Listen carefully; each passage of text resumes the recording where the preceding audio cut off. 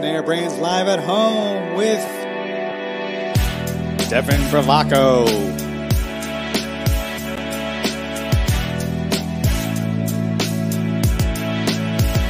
Eric Cabral,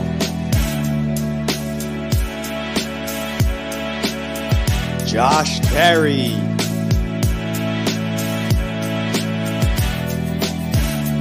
Jordan Fraser, and Justin Fraser.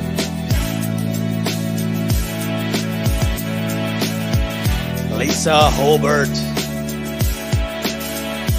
Sarah McMillan,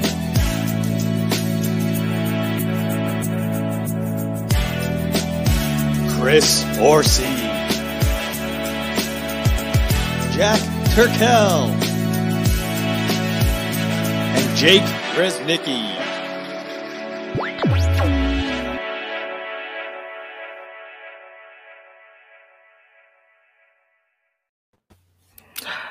Oh, hey there, folks. What, are you taken by surprise, Eric? Yeah, I was busy here. I was on my phone watching this amazing show that's live right now. Oh, tell us more. Very meta. So, folks, thank you so much for tuning in and listening. You are watching the ever-growing, ever-moving, ever-inspiring On Air Brands live show. And if you're listening to the podcast, it is also a podcast.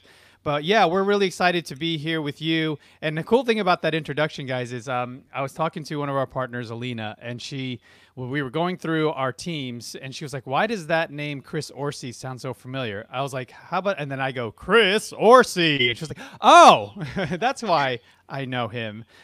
So it is effective, and people are listening. And you guys, thank you so much for watching and for liking all the stuff we're doing. But don't forget to subscribe, share, and comment, because this is an engaging, interactive show where you can add your opinions, add your thoughts, ask questions. So highly encourage you to do that. So folks, is that opening going to go away? I guess it is, right? Because we're not always going to be a home edition. Well, it's funny because Jake, Lisa, and I were actually planning on going into the studio today. It didn't happen for various reasons, but yeah, I was thinking eventually when there's little by little more and more people in studio, then that intro is going to become irrelevant, but we still love it. And then we'll make a new one, right? Like an in-studio intro. Yeah. Us walking into, like we're Stephen A. Smith or something into the ESPN studios. That should be fun. Yep.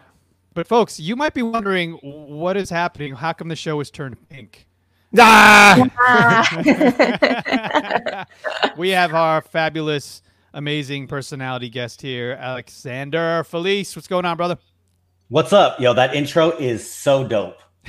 Thanks, man. Coming from you, that means a lot, man, because you're in the creative space. But yeah, we're excited to have you on the show, man. I'm excited to be here. Thank you very much. Yeah. You're in North Carolina right now? I am in North Carolina. I moved back here in November from Las Vegas. Yep. Yeah. You're flipping and you're creating and you're building, and what's happening over there, man? Yeah. So 2020, I was bored of my bank job in Las Vegas, and so I have this thing where I quit my job every 2 years, just about. It's been it wasn't like planned this way when I started my life, but every 2 years I get sick of something, I just quit because, well, I feel like it. And so I take 6-8 months off. And so November, 6-8 months, I said, I'm going to go back here to North Carolina where I have this big rental operation. I said, I'm going to try to flip houses because my 2020 goal has been to go hard on YouTube and learn videography. And so, rentals from long distance and videography don't go that well together. So I was like, man, I can be in it, flip some houses, make some money. I won't have to get a job and I can do some YouTube. And so it's gone, it's still new, but it's going well. You have a question for him, Josh? Because I want. Oh no, I was just going to ask, what were you doing in Vegas? I heard Vegas. I perk up. Wait, Vegas? What? What'd you do there? I love Las Vegas so much. It's my favorite place on the planet.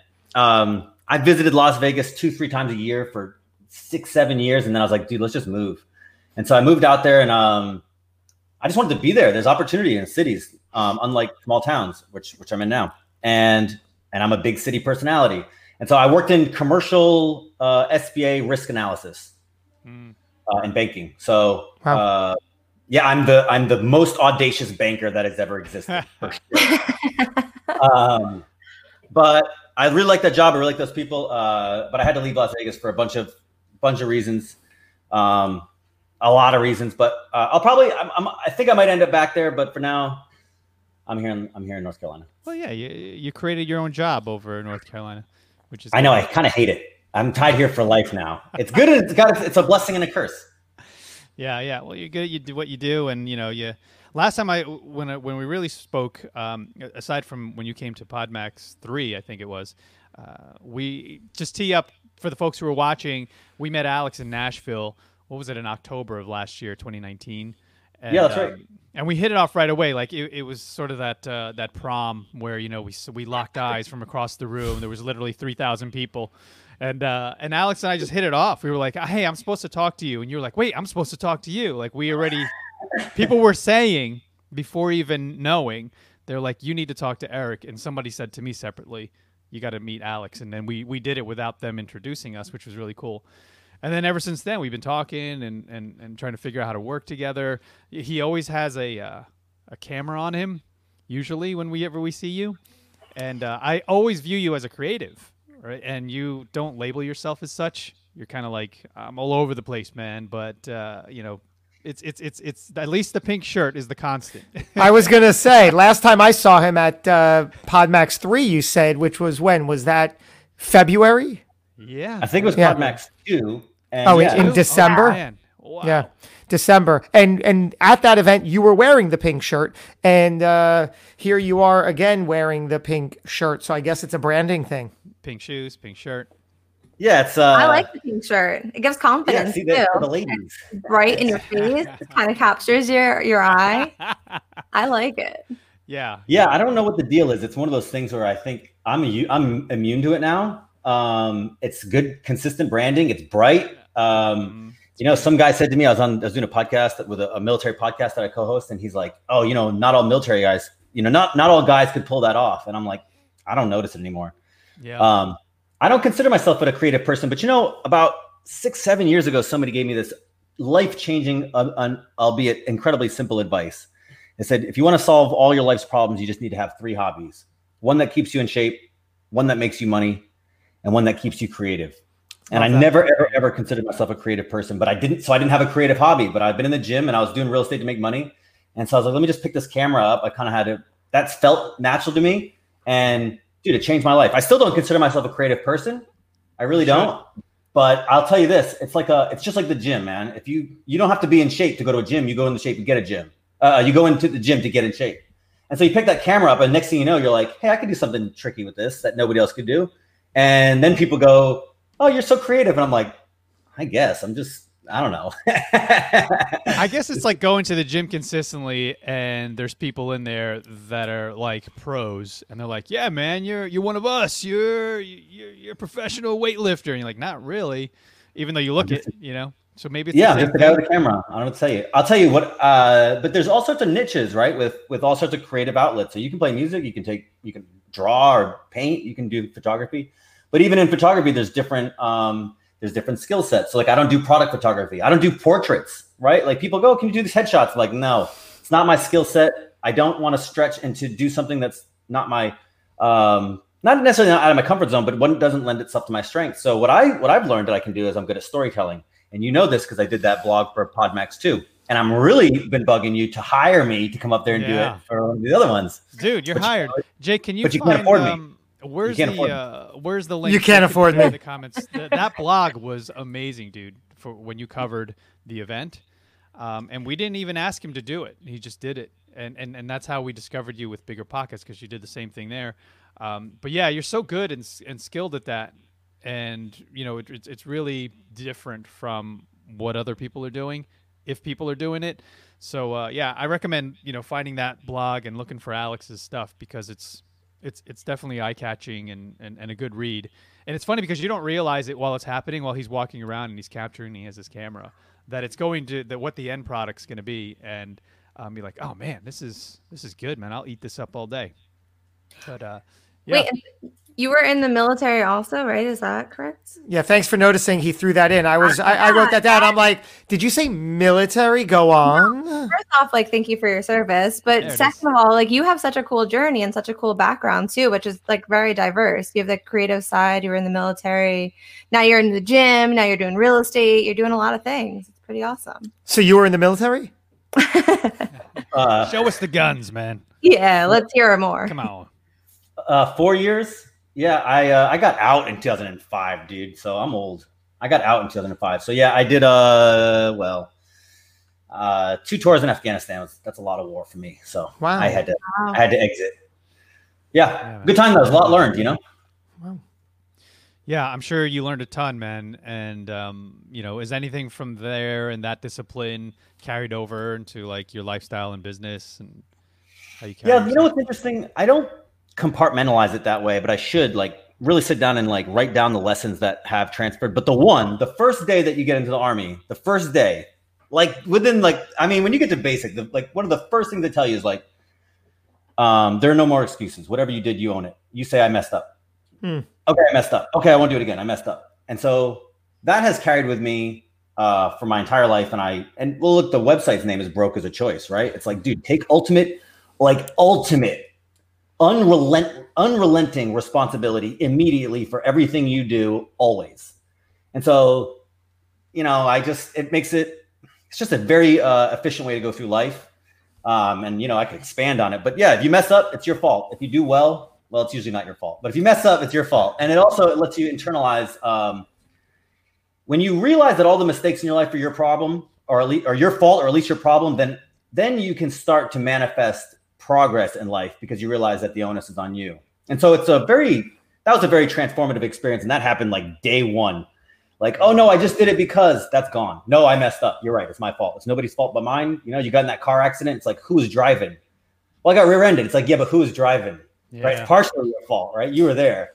So right. That's one big thing there's other lessons, but that's the big one. Do you follow Tom Bilyeu? I don't. He among other things, he preaches that exact philosophy. It is a tough pill for some to swallow, but he says everything is my fault. And it sounds like, whoa, I don't think so. But it's like, no, that actually is powerful. It's ownership. And if you don't get the point, you're missing it. It's just about taking responsibility, which I'm learning in current times that is really the basis and foundation for everything. Oh, yeah. I agree. Growth, too, right? And I mean, well, I don't want to get all weird, but that's the message of the Old Testament. Right? Take radical responsibility for life's not fair. Yeah. Life's not fair. So take responsibility, do what you're supposed to do. Those lessons have been around for a long time. They're hard today because we're so entitled in this rich country. But that's why I named the website that Broke as a Choice, because you get to about 25 or 30 and you wake up a little bit and then you're like, hey, look, I didn't have a fair shake at life. And it's like, now I want to fix it. It's like, you can't fix it until you realize that whatever happened to you, you may have had a bad shake, you may have been lucky, whatever the case, you can't fix it until you take radical responsibility. So that's carried with me my life, and I live and breathe it. What do you say to somebody who looks at that kind of a thing, broke is a choice, which there are all kinds of examples of what we're talking about, but I love that that's the name of your site. What do you say to somebody when they say, but that's not true, Alex, because this is how I grew up, or this happened to me, or I got fired, or I entered in, or they took advantage? Not a choice. What do you say? There are many people in the planet that poverty is not a choice at all. And that's not really who the website's for. So I'm not trying to, it's not an economic message as much as it's a mindset message. And the people that are for me, I'm not for everybody. So the people that are for me are going to resonate with that message. And the person that is for is, that was an internal thing. That was like, most of my life, I was broke because I made poor financial decisions. And most people in America, where if you earn $30,000 a year US, you're in the top 1% global earners. If you're still broke, it's most likely your fault. And so the message is not, and so the message, I understand that there's flaws in that. Broke is a choice, right? Not always. I got you. If you're growing up in a poor country, like I said, I went to Afghanistan. They got poverty there that there is no out, right? And it's unfortunate. But they're not looking at my website, and it's also, I like that because Sometimes it resonates with the people that it's supposed to resonate with, and that works in my favor. And then sometimes people ask me or talk to me exactly what you just said, and I'm like, good, let's have a dialogue, because I do like the nuance, and there is a nuance to both that text and my message, and I have a lot of it written on the website about why it is written that way. Well, I think it's so important too, because it is like such a mindset thing. And so something you were saying before was that, some people can like really resonate with it and go right and say like, yes, I understand exactly what it is. And other people can also look at it and say like, I don't agree with that, and have like a backstory, but you still at least grab that attention. And so people kind of can, feel how they want to feel about it. But it reminds me of a book. I don't know if you ever read, when you said entitlement, Ego is the Enemy by Ryan Holiday. Great one. That book is amazing. And I just feel like any book that he writes is really cool. But it reminds me of that because it's all about your ego. And it's like when you can kind of dig in and kind of figure out what it is and take away that entitlement and realize that, you are your own person, and what you do and how you act is you. You brought up Ryan Holiday. Ego is the Enemy. He's also part of the Stoic movement, right? Stoicism. He's part of the Daily Stoic. I subscribed to it recently, and I think yesterday I received my coin. Oh yeah, look at you. Which says Memento Mori, which basically means you will die. So some people think it's morbid, but as he says, if you think it's morbid, again, you're missing the point, because it's just to acknowledge, to embrace life, because it can really end at any moment. That's very true. Yeah. I'm a big reader of philosophy. I'm not super identified with the Stoic movement, but I immensely appreciate it. But it reminds me of a quote that I say all the time to people in exactly that vein, which is, hey, you're going to die really soon. What are you going to do with the rest of your time? Mm-hmm. And I say it morbid just like that for the same reason I named the website the way I do, just to, ruffle people's feathers a little bit. Yeah. I have something just like that on my website that basically says you're going to die at some point in the future. Your story's not going to change by itself. What are we going to do to help you change the story by the time that happens? Well, and whatever happens in your past too, it's like how you kind of perceive it. You can either perceive it and take it really negatively and turn it into something that's going to destroy you for your life, or you can kind of turn it into strength and say like, I've overcome this, or I've gotten through this, and that's how you can do it too. Yeah, I think that plays into the responsibility part. You look back in your past and you're like, okay, either I can blame that, or I can say, well, this happened. Now what am I going to do about it? Absolutely. I love the analogy when you're, driving. I always like driving analogies, but it's just like looking in a rear view. You're not living there. That's already in the past. You have zero control over what just happened back there.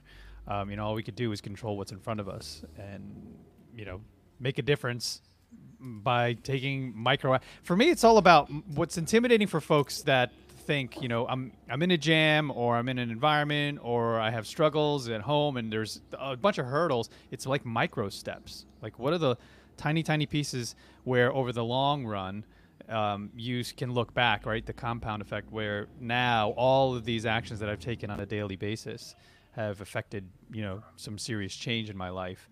And then reflecting on it, being able to sort of document and look back. What was funny, because I was doing an exercise for I don't know, Alex, but if you knew, but I'm part of GoBundance, where we're forced to do this thing. I call it forced because it's hard. You have to look in the mirror. It's called One Sheets, and you have to. It's a report card for your finances, and then there's part of the exercise is what were the highlights and what were the sort of painful things that happened in 2019 or the year prior. And when I did that, I started to scrub from January 2019 to December 2019. I was like, holy crap, tons of highlights. And it makes you appreciate life, right? It's all about gratitude and appreciation, and you only get that if you reflect and you have documented it. And I guess I have to give kudos to Apple for helping that process and helping me get to that point, which is like just scanning through all this stuff, because now we're part of this fabric that whether you want to be in it or not. Like, everyone has a phone, everyone's taking photos, and all of it's getting pushed up into the cloud. So there's no real excuse anymore for hey, I don't have a documentation. Facebook's a documentation of your journey. and how you frame it. That's a little bit more controlled. Yeah, I started blogging a few years ago, and it did a very similar vein for me because I get to the end of the year and I'm like, man, I'm worthless. I didn't do anything. Although to be fair, I live in self-loathing. That's the only way the only thing my brain does. And so to your exact point, though, I go through and I'm like, and that's why I think I'm gonna do it. I think I'm gonna do one actually in July. I'm gonna do one for 6 months because it's very healthy. You go back through the year and you're like, you know what? I shouldn't be so hard on myself. I did, for me, it's like, did this amount of real estate deals, right? I'm a big book, like a huge reader. So like, okay, like I was busting my own chops because I haven't read that many books this year. And it's like, well, I'm up to 15, which is light for me, but not so bad. How many real estate deals have I done? What's my, how many events did I cover? What new things did I do? And I also go by photography. So like, what great shots, what bucket list shots have I gotten? And it's like, dude, I knocked out a bunch of these pictures that I wanted to, and so going through and being like, hey, look, you're doing something and you should appreciate it more. That's a very healthy thing to do, I think. I mean, it's a balance because you don't want to get too high up on the like, hey, look how great I am, right? Look at all this cool stuff I did. So it's a balance, but it's also good. I guess it depends on your personality. If you're prone to arrogance, you should do it less, right? If you're prone to self-loathing like me, then you're like, hey, look, do that a little more. You might feel better about yourself. On the opposite side of that retrospect, Eric, you sent me this quote yesterday that we're going to work on, which is looking into the future, project 3 years into the future, and now have the conversation of how your personal life in detail and how your business life in detail looks in that 3-year period that is in the future, but now you're looking back on. Very powerful stuff.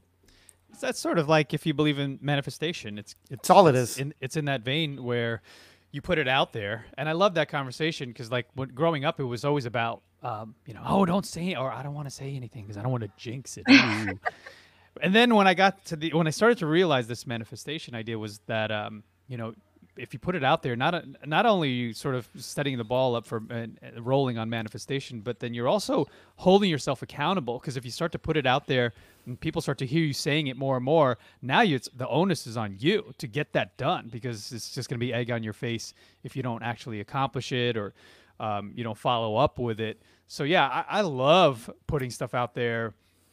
There's good and bad about it. Maybe if you don't act on a lot of these things that you're saying you are, then people are going to start to lose trust in you. But then the positive is it's really, really helping you individually, accomplish goals by putting it out there and letting people know what you're trying to do. And then people come in. If you put it out there, then people are like, hey, how can I help you do that? I want to help you. Like with Alex. I'm like, dude, when we started talking about, you were like, I don't know if I need a podcast. Should I go YouTube? I'm sort of going back and forth with both. And we started to talk. I'm like, how can I help you? Let's brainstorm ideas. And now you're just full on, like, you're a video guy, man. You're so good on camera. That personality comes out better through video versus audio. Well, how's that working for you? And do you have stuff for people who are watching who are still in that debate? Should I do video? Should I do podcast? Should I do both? I recorded a script actually about why I don't know what to name it yet. I want to name it something obnoxious, but it's something like 6 reasons why you should give up on your podcast before you start. And, but that's a little too obnoxious. So, but the idea was, I did a podcast for a year, and I committed to doing it for a year, and I did it for a year. And then I quit, right? Because I hated it. But the lessons I learned about why I hated it were so important. And I'm going to do it. It's too much for right now, but I'm going to do some content about it. But if you're on the fence, for anybody that's on the fence, it's like, dude, absolutely you should do it. And you should commit pretty hard to it because 1 or 2 episodes isn't anything. So maybe do it for a year. And if I hadn't have done that and realized that that's not my strength, I wouldn't be able to shift to YouTube. Now, I wanted to do YouTube for the start, but I'm incredibly scared of being on camera. And the journey to get over that is, well, it's still in the process, but it's getting better each week. I get better, a little bit better now. And I wouldn't have been able to move so forcefully towards it in early January had I not done the year and been like, dude, podcasting is not for me. It's not anything against podcasting. It's not for me. But blogging was the same way. Like, I didn't realize that I liked blogging so much until I started doing it. And so, but the first time you put out any content, like the first time I remember, this was so important to me. The first time I ever wrote anything and put it out there, I was like so nervous. I'm asking my 4 closest friends, what do you think of this? What do you think of that? Should I write this? How does it read? This and that. And then you write, you publish it, and then absolutely nobody reads it, because why would they? There's a million pieces of content posted on the internet every day, and you have some website that's ugly and awful and it's brand new, and why would anybody read it? And I thought to myself, my whole fear of what I thought was insecurity, that people wouldn't like this, was actually complete narcissistic arrogance to think that anybody would even care. And so that actually took a lot of burden off my shoulders, because I'm like, publish it. Nobody's going to read it anyways. You can practice, you can get used to it. And so the same thing happened with podcast. And then now the same thing happening with video, where, just publish it. Like, nobody's going to care until you're good. And then you'll be good. So no worries. So whatever it is that people are thinking about doing, whether it's blogging, podcasting, YouTube, and I highly, highly, highly recommend that everybody do at least one and start immediately, and just iterate. Just get it out there, because it's uncomfortable to do it in the beginning. And then once you get used to it, you're like, oh, now I'm comfortable. I'm just bad. Now I can practice at getting better. Nobody's going to care until you're good. What a fantastic quote, and so darn true, and really comforting, because like you said, you have to just begin. Nothing you do out of the gate is going to be the end all be all of representation of your skill, talent, and ability. And really, nobody's going to care one way or another until you're good. And in order to get good, you have to put in those hours and keep showing up and publishing. And it has to be on the line. You can't practice and not publish. That doesn't count. And that's really important. That was really important for me to learn. Like, you can do a podcast and then, you record it with somebody or by yourself and you just leave it on your computer. It's like, talking isn't the practice. For me at least, it was the publishing it and letting the world, for lack of a better term, judge it. That's where the real practice, that's where it really matters, when it's on the line. 100%. Yeah. Yeah, because you could practice all day long, but it isn't until you, like you said, get on the line. Maybe it's at that, finish line sort of, race, or whatever the line is, as far as like hitting record and publishing.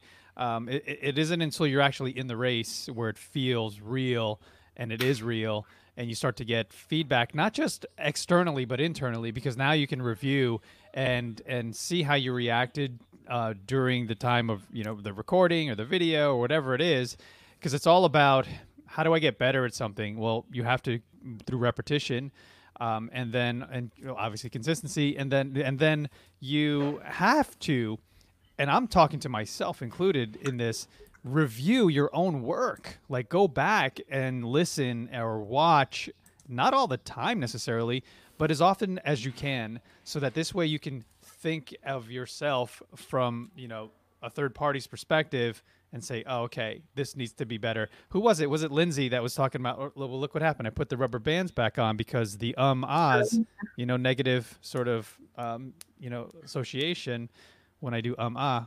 I'm glad I reminded myself, because now I'll do it. But things like that to get better and better and better. It was Ryan Seacrest. I hate to use him for an example, but that dude did not become the guy on TV and camera, just perfect in all different ways as far as a personality and an interviewer and all. And that dude was probably doing that since he was 10 years old, and trying to hone that craft and get better and better and better at it. I also like to point out that you have to know why in the world you're showing up and waking up and pursuing this each and every day. If you think you want to blog or be on YouTube or create podcast episodes, just so you can get 1 million downloads or people to watch, that's not a good enough why. That's just a means to an end. But what do you think that is going to afford you?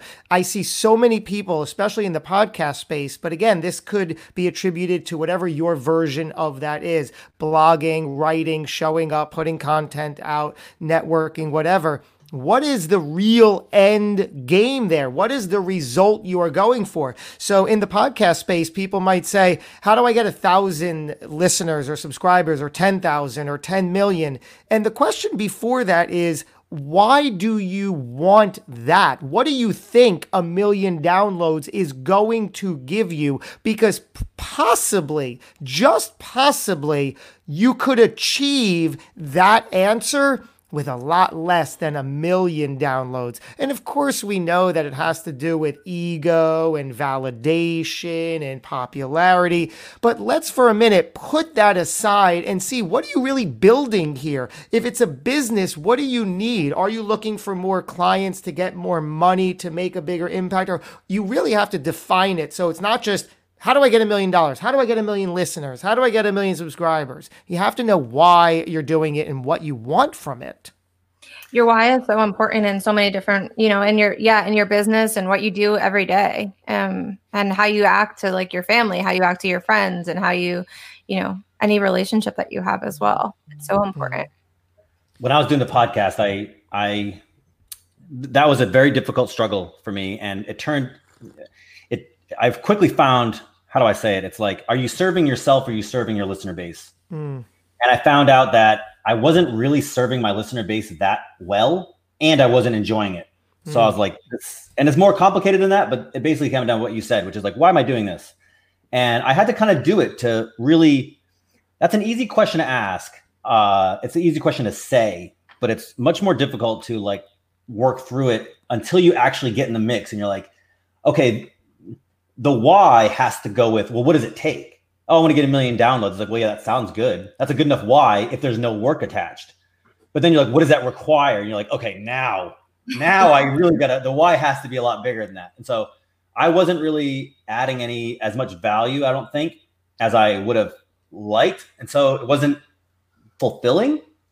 And then I wasn't sure that I was adding any value to the user base. And there's good reasons for that. And not to say that, it just wasn't a good fit for what I was trying to put together. And so, but it took me, I wouldn't have learned those lessons had I not gone through it. And so sometimes it is worth just being like, look, maybe I can make some money on this. Maybe I do it for the wrong reasons to start. Or maybe it's just like, maybe there is value in there that I have yet to realize. Like some people find out that they're really good at interviewing or they really like it. I found out that I hate it. I like talking to people. I love talking to people, but like as a dedicated interviewer, it wasn't a good fit. In fact, now I co-host a friend of mine's podcast. I do nothing except show up and have dynamic conversations. It's perfect for me. He does all the work. He does all the stress. But you I wouldn't have been able to do that had I not done it. And what you said is exactly right. Like I was doing it for maybe not the wrong reasons as much as I hadn't fleshed those reasons out. And then when I started to flesh them out, I was like, oh, this sucks. For me, it sucks. Exactly. I love that. I love the exercise of going deeper. So yeah, we all have our whys and our drivers, but go deeper than that. Ask 5 times at least why. So if someone says, I want 1 million followers, well, why? Because I want them to be aware of me. Why? Why do you want them to be aware of you? Oh, because I have a unique product or service. I have something that I can offer. Why? Why are you offering that? Well, because I am the only one that can do this. I am uniquely qualified to do this for them, and I can help them. So you got to go deep into the layers and layers and layers of why you're doing it, not just the, oh, it's for my kids. Why? Well, because I want to set up legacy, wealth for that. Why? So just go deep, deep, deep, deep, deep. So that's the constant reminder. So you have that rocket fuel every morning when you wake up to do your thing. Got a question. Yeah, we kind of touched on that. How do you put out negative content? I think I'm less qualified than many others to handle this question because negative comments to me, as I said earlier, it's like all press is good press. And so now I'm also not huge, right? I could imagine if I had some Twitter rampage come across me, like, I got 50,000 negative comments, I might be like, oh my God, I'm stressed out. But for most part, here's the thing about new content. In my experience, right? Like my YouTube right now, which is only 200 subscribers, it's 100% likes, no dislikes, right? And it's like, because only people that like you are going to be really looking at your content when you're new, in my experience. And so first off, when you're new, most people who are going to be supportive of you. And then nobody's really going to take the time to go out and search your lousy content and then downvote it, right? Like nobody cares that much. Now, when you now I do get a lot of negative comments on Bigger Pockets forums, which I post a lot about and on Facebook because I make polarizing comments often, but I eat it up. I love it, right? I'm like, dude, if I can get you so mad that you then get engaged, that to me is so much more valuable than obscurity, right? Like, oh, nobody even cares. Yeah. And so part of that is ego for sure. And part of that is just, the whole point for me of social media is like, you're trying to poke the world to see if you can get its attention. So negative comments are attention. You bring up a perfect positioning here, Alex. So you feed almost on, you accept, you're okay with any sort of negative comment. A few years ago, it used to destroy me because that's just the mindset that I was in. That's what I brought to the table. The way I can answer this question, how do you handle negative feedback? It starts within. You have to find a way to get to a space where it doesn't destroy you. And that comes with self-confidence, self-worth. It comes with daily consistent mindset training and action to be able to position you where A, you're not even going to be in the world or realm of it because you're not attracting it. Or if you do, it's not going to affect you. So it starts here. You have to put in the work to try to overcome that. If you feel that, oh my God, I'm scared of a negative comment, that's why I don't want to put myself out there, then you have work to do here in and around the time that you're putting the content out there. It starts here. You have to find the way to get so confident, however that looks. And it's all a growing. We all have layers of insecurity. You're never going to be 110% confident and nothing bothers me. No, you might get comments here or there that sting, but how do you pick yourself up? How do you see it for what it is, which is probably a fear that you are mirroring for the other person. And maybe it's about time that they face that. Go ahead, Dev. I got a few things on that too, but go ahead. Yeah, no, I love what you said too, because I think like Josh, like back, years ago, I would kind of keep quiet about everything and not really give my opinion or talk about different things because I didn't want to, like, I felt like it was more of like an argument, like if somebody didn't agree with me. And now obviously you guys know, like I'm, more voice my opinion now. But there's definitely things that like, I don't know like about different topics or subjects, and I just won't speak on it because that's just not, I'm not educated enough to speak on it. So I don't feel like I want to kind of put my voice out there. But there's definitely topics now that I educate myself on, I learn about, and I want to talk about, I want to share different things. But it took me a long time to be able to get to that point. I mean, my fiance is great about that. He'll like have like debates with people on Facebook with different topics, and I'll see them and I'm like, oh my God, like, are you okay? Like, are you in an argument with this person? He's like, no, we're just talking about it. Like, this person has a view this way and I have a view this way. We're talking about it. And like, usually like they'll kind of come to like a understanding or whatever. But like, I still see it and I'm like, wow, really? Like, you want to get into like that heated of like a, conversation about it. And it freaks me out. And he's like, no, like this is my opinion and I'm talking about it. And he's educated enough to be able to talk about it. So I've learned a lot from him in that perspective, and definitely it's kind of like a tolerance level, right? For spicy food or something, you need yeah. to do more of it and then you sort of get more and more used to it. Yeah. Like anything else. But there's three things I wanted to highlight, Jake, and thanks for feeding the fire here, is number one, if you're starting to get negative feedback from people you don't know, that's a great sign that you're doing something, because statistically, I think it's like, I forget the exact number, but it's like 1,000 to 1. So if you're getting one hater, that means you've reached 1,000 people or 100 people, whatever it is. So that's a great sign if you're getting haters. The number two thing is, understand and be empathetic that whoever's on the other end, they're in pain. There's something where if they're spending the time to hate on you, well, they have issues, and you have to feel bad for them, that there's something going on their side. So sort of just have empathy. And then number three is, I love this saying, when someone throws stones, use it to build something. And that's how I always took it before I became who I am now, Eric 1.0.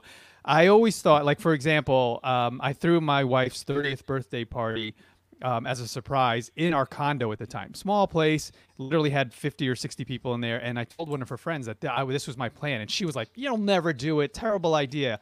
I used that as fuel. I was like, what? I'm going to show you. It's going to be the best party ever. And then like I took that sort of as as fuel to me, building everything now, like just business, relationships, doing things and throwing it out there so people can react to it. And then when somebody has something bad to say, be like, okay, I'll show you. If that helps you to inspire you, then do it.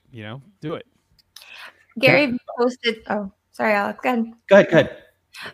Gary Vee posted 2 different things actually to go on what you just said, Eric, recently. And one of them was like, how do you deal with negative feedback? And his thing was just more so when the negative feedback comes, and it will come, it's more on them, not on you. So keep posting different things. And clearly there's something that you said that is affecting them in a different way. And they can't either realize like what's happening or kind of figure out where it's coming from.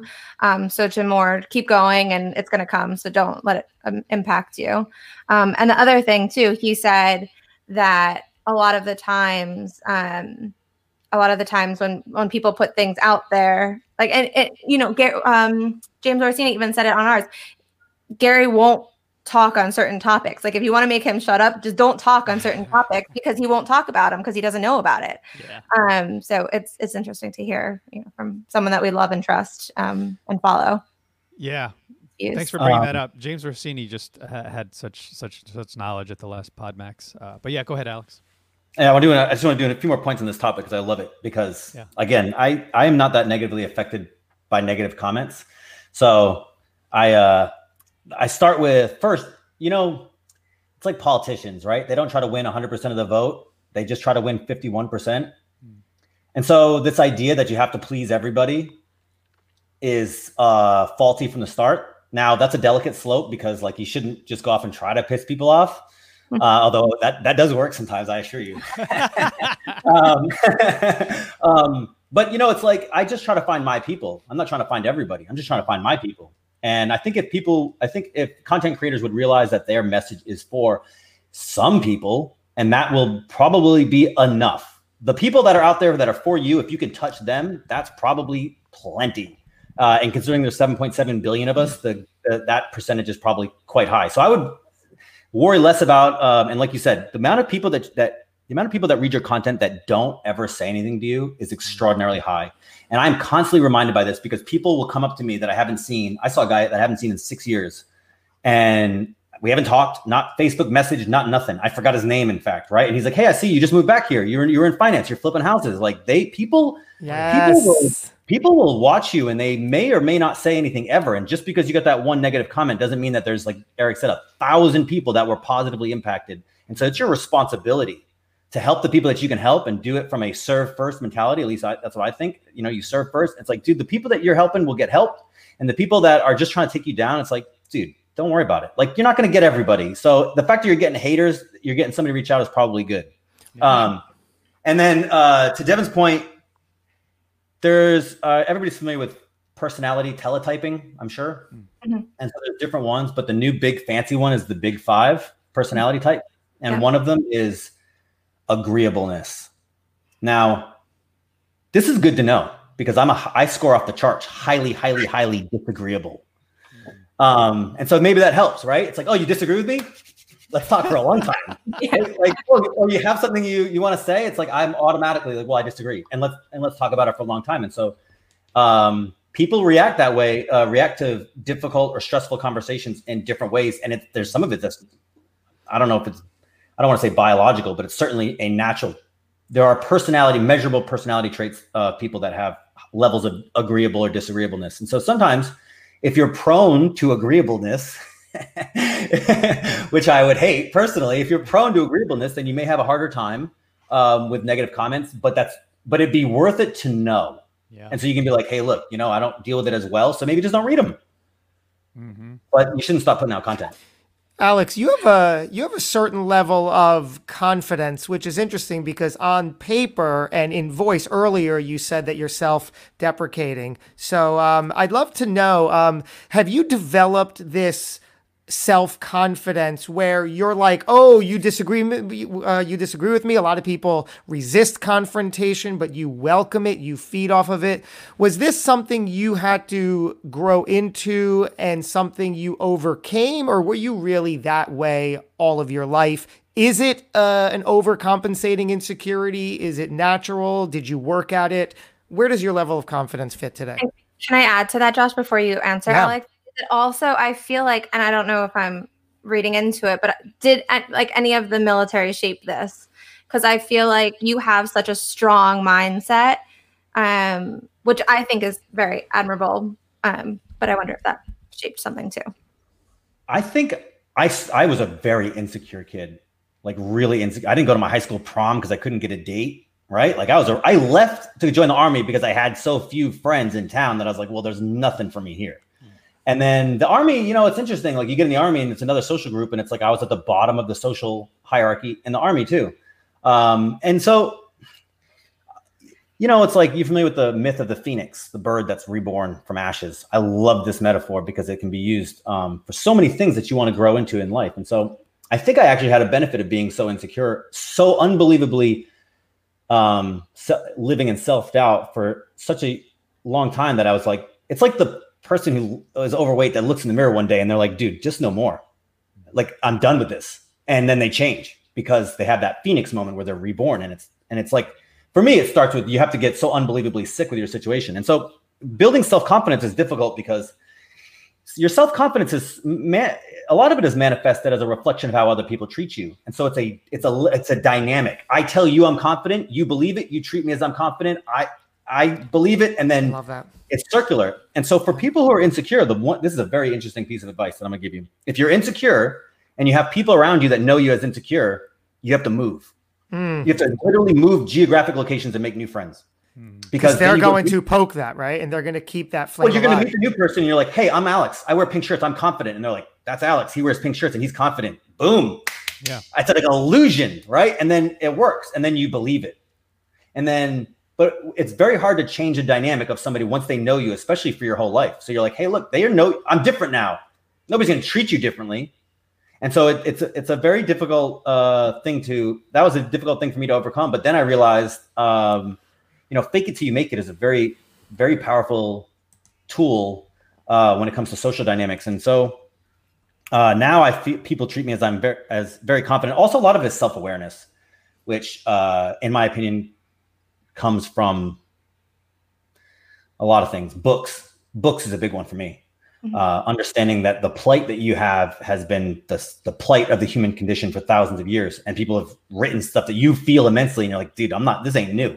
And knowing your strengths and weaknesses really helps. You're like, well, I'm okay with it once I know what I can define it and I can touch it. So, like you said earlier about like, I just don't talk about things I don't know about. It's like, I do the same thing. We're not talking about sports. I don't know anything about sports. I'll be at my desk, I'm sitting here just quiet. I want to highlight something you said, Alex, so people can put it into context, is also changing your geographic location is great advice. And also a reason why when you go home and you're around your family, it hurts a lot because these are the people that know you a certain way. They perceive you as the old you, and they may never, ever view you as the new you, the 2.0, the 3.0 version of yourself. So for example, I know a guy who accomplished a lot. He's a reality TV star. He's written multiple books. Meanwhile, his sister said to one of the family members, I'm going to write a book. What do you guys, what do you think? Why don't you talk to your brother? Oh, whatever. I forgot his name, Alex. And she doesn't even view her little brother as this guy who's achieved so much.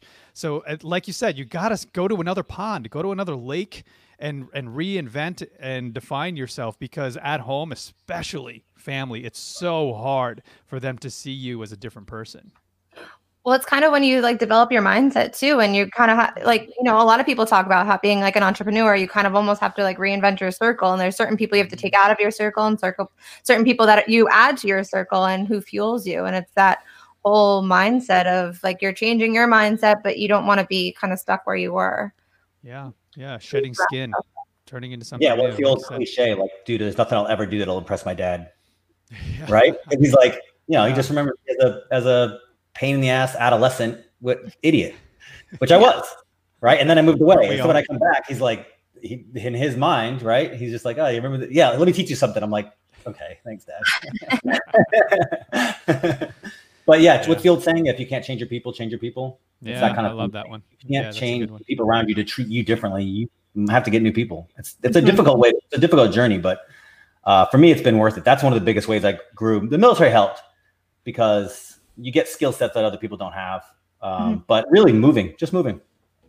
Yeah. I feel, I don't know if you read the book Codependence No More, but I love that book because I feel like it kind of takes you and makes you kind of realize like all the stuff that's like your inner self and like what you need to do and how you can't kind of put your stuff on other people. If you haven't read that book, it's a good one. Yeah, I haven't read that a lot of good stuff we got to add into the show notes, Jake. Codependence No More, that's a good one. We mentioned some other books, I can't remember, but hopefully we'll put all that in the show notes. Yeah, the books will change you. And, I have I like old books because the opinion is if it's stood the test of time, it's probably got something valuable in it. One of the books that changed me it's not stoicism. It's more like high individuality was Nietzsche, Friedrich Nietzsche.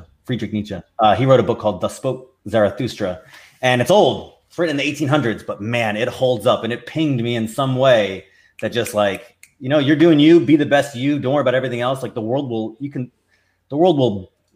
drown in your wake if you really reach, like just worry about your potential and what you're supposed to be doing and becoming, as he says, become yourself. Yeah. Another saying that reminds me of what you're saying is, do today what other people won't, because it'll allow you to do in the future what other people can't. So as you start to build and do things every single day, it's the little things. But then fast forward to 3 years, you've built this empire, this massive thing where it's like impossible for people to catch up. And then it's like, oh, respect. They get it now because it's like, but meanwhile, 3-4 years have passed. They're in the same exact place. And that's also another good barometer when you do sort of shed the old and start creating the new, is looking back and seeing, friends and family who were in the exact same place they were when you started your journey. I'm like, holy crap, I'm accomplishing a lot, which is good and fuels you to keep doing more and accomplishing more.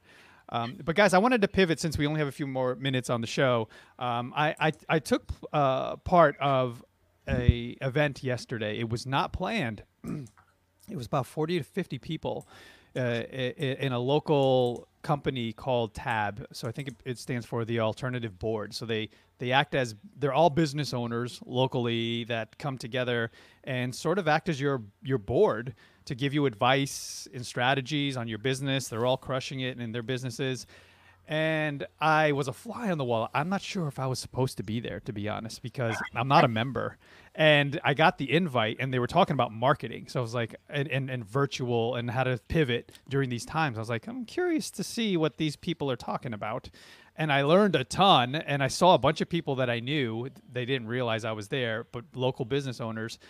And I was realizing, wow, there are business owners struggling right now with how to pivot, create content, do virtual events.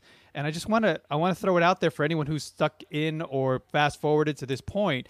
If you need ideas, if you need help on your brands, PodMax, more than happy to sort of get into a conversation with you free of charge, to just tell you what we're doing, tell you how we figured it out. Devin, the team, Jake, Josh have been killing it behind the scenes to build this behemoth of PodMax Global, where now we've taken a live event, and Alex can attest to this. It always and always will be this amazing experience for people when you come together. You can't replicate it because we're fusing all these things together that aren't being done. We did it virtual. Now we're doing it virtual, and we've got even more amazing feedback from people who are coming. So we're more than happy to jump into conversation with people who are trying to figure out how to build content, how to create content. And, there was a lot of stuff that I pulled from this meeting with Tab, but then there was a lot of things that I could have added to the conversation to help them figure out what would probably set them up for success when they move into this space. And to help them figure out who the heck you are. Yeah. Exactly. Yeah, That is who's true. that? 'Cause, yeah. Who is that guy? I'm sure they were wondering. Yeah, like, who Let's is start that guy? there, right? Who is If that you guy? haven't, you follow Matt Higgins, who obviously is our keynote speaker for July 10th, but he posted something amazing. And it said basically like if you started your business today, what would you do differently because of the world that we're in today? And actually, I had a conversation with the owner of my gym that I go to. It's like a, I don't know, weightlifting gym. And he was talking to me about how like he's really, concerned about like how things aren't opening. And I'm like, you have to change your mindset. You have to change what you're doing now. I'm like, you have a huge outdoor parking lot. I'm like, get a tent, work outside, bring the weights outside, and Good advice. and he's like, well, a tent's expensive. I'm like, a tent will pay for itself in a month, not even. I'm like, and if that's the case, you bring the weights outside and you bring them inside. Like, so, I was talking through different options and different ways to go through it. I'm like, call me, like, work on that mindset, call me. I'm like, I'll help you. I'll walk you through different things. I'm like, but you have to change your ways. One, we don't know if there's a second wave coming or not. We don't know, but like, let's be real. It's not going back. Like it's like a new normal. There's not really, we're changing. Things are changing, and to adjust. Not having an income is more expensive than a tent. Thank you. That's exactly what I said. I'm like, you don't know when gyms are opening again. I'm like, so you're just going to sit and wait? I'm like, and you can't be mad at the people because they haven't like opened the gyms yet. I'm like, it is for safety. Yes, I'm sure there's politics to it, but you got to adjust. Yeah, you have to. Eric, can I add to your point? The other side of it? Yeah. Because I've been trying to do the same thing because I produce content. And so I've been going to my local business owner friends and being like, hey, look, I know that this is crushing you. How can so business owners can come to On Air Brands and get help. And then maybe people who are listening who do have some kind of content, they can go to now is the time to reach out to small businesses and ask them how you can help and add value. And so that's what I've been doing, trying to do videography for a product that people are trying to sell online now and these kind of things. And I don't know if I'm helping, but it's sure it's worthy to try. And so, the world is changing right now. And so as Sun Tzu says, where there is chaos, there is also opportunity. And so people need help. They don't know they don't know what they need in many cases. So there are people out there like you guys that are offering help. And then I think that's a good message for the listeners too. Like, offer, maybe you need help or maybe you can help and you don't realize it. And to tie something back in that we brought up much earlier on the topic of creativity, Alex, you were mentioning that you didn't always see yourself as creative. I've thought for a long time that every single person by default is absolutely creative. If you have a block up here in your mind and you think, oh, no, I'm not creative. Well, there you go. You put the block and you will not be creative. I give the example that I'm not a good cook. I do not like it. I am not good at it. It is not my thing. So I do know that there are people out there who are so creative when it comes to cooking. They're like, I have 10 minutes. I have these ingredients. What am I going to whip up? That's creativity. So start to see creativity for what it is. You as a human being creating something. Just open your mind that you are creative instead of saying, no. It goes back to you're going to either take responsibility or you're not. So first, understand you're creative. Now is the major time to be creative and find the solution. Yeah, and I want to talk to this specific because this was the audience that when I was attending this event, brick and mortar businesses out there who have legacy, they've been around for decades and they don't know how to pivot or they don't know how to sort of take their current content and make it relevant. Well, first off, from what my understanding and what I saw there was you have a website. Everyone has a website, right? So you have to update and your social channels. If you don't have them, create them, but update everything to say, hey, we're in business, we're open, we're here to help, whether it's curbside or pickup or delivery, whatever you're figuring out. Jake is helping his girlfriend's mother reopen the salon. I mean, you have to make people aware that, hey, this is happening and we're here for you, we're here to help you in some way. And the thing is, also now is the time. There's no more excuse, folks. There's no more excuse of saying, I don't do social media. Oh, it's not for me. I'm not comfortable. Well, now you're going to be left behind because there is no conversation about whether you should do this or not. This is the only vehicle for you to be out there, start telling people what you do, start making them aware that you're here to help, start putting positive messages out there about whatever it is that you are doing to help people. And it's a given. It's a necessity. If you want to succeed, if you want to continue your business, it's an absolute that you have to start updating people, letting them know what it is that you do and the value that you provide in their life or business. I love that. Help people. I feel like that's all big, positivity. Right? Yeah. Yeah. Opting out of social media at this point is a certain death sentence. There is no option to not have social media or an online presence for a business now that is a non-starter. It's not even possible. Yeah. I mean, even my local buddy who's got a little wood shop, it's just him, right? He's got a website. He sells stuff online. He's like, dude, you cannot do this without social media at this point. So if you're not, and it takes practice to get good at social media. Mm-hmm. And so like you need to start today if you don't do it today. Yeah. And a lot of people, especially imagine that guy who has a wood shop.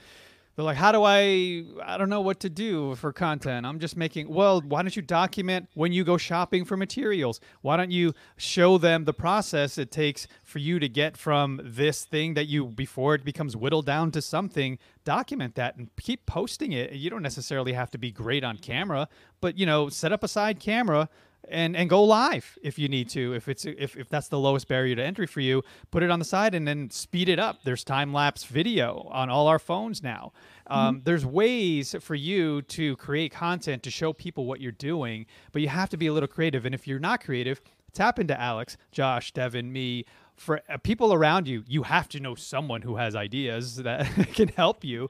But yeah, absolutely. There's 101 ways to tackle this, and you have to figure it out, or else you'll be doomed. Like Alex said, you're done, and there's no options anymore. You have to do it.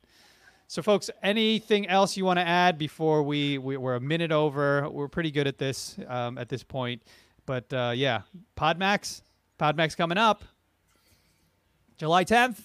There we go. Sign up for as Devin mentioned, Matt Higgins, who is a guest shark on Shark Tank.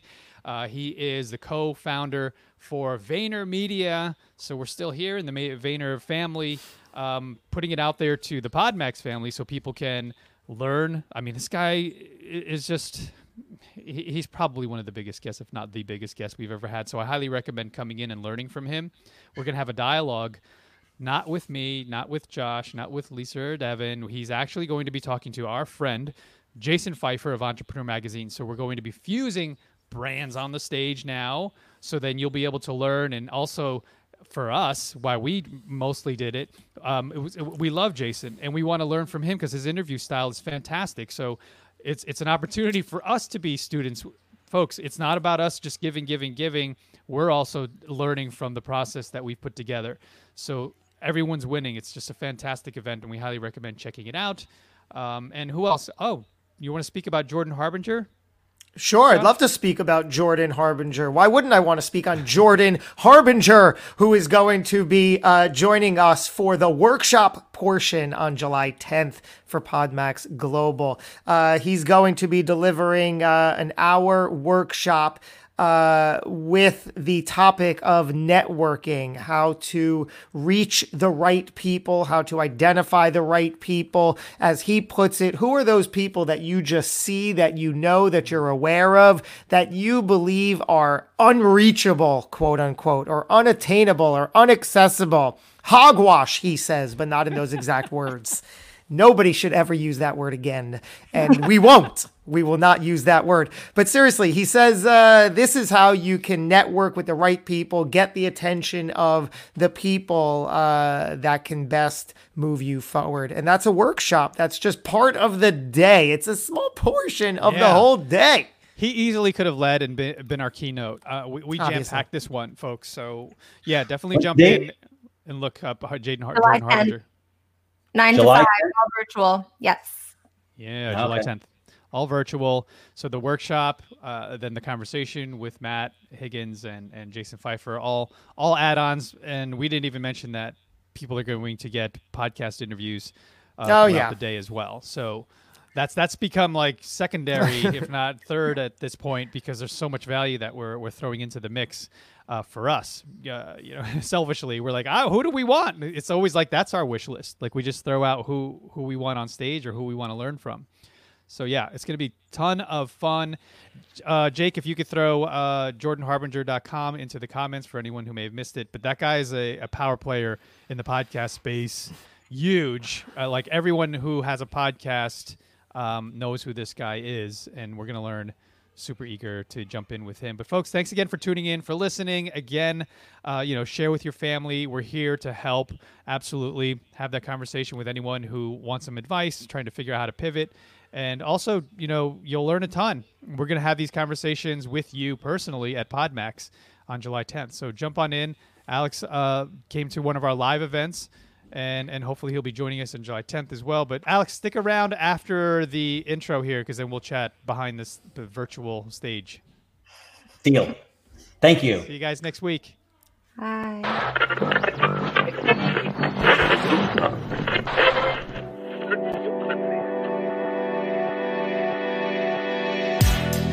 You are now tuned in to the On Air Brands podcast.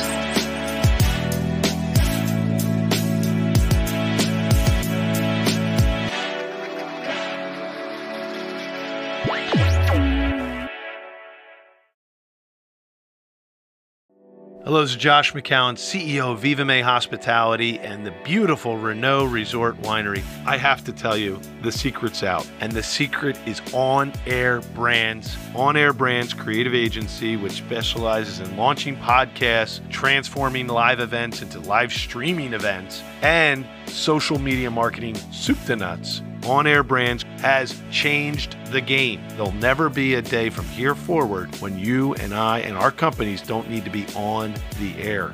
Every brand needs to be on the air, but so few know that. So it's great to work with a group that are ahead of the curve and to find a company that has been built on the core foundation of the future of marketing. If you're ready to broadcast your brand like they've done for my brands, take the next step and make a change that can transform your business, reach out to On Air Brands today. That's onairbrands.com. Yes, onairbrands.com.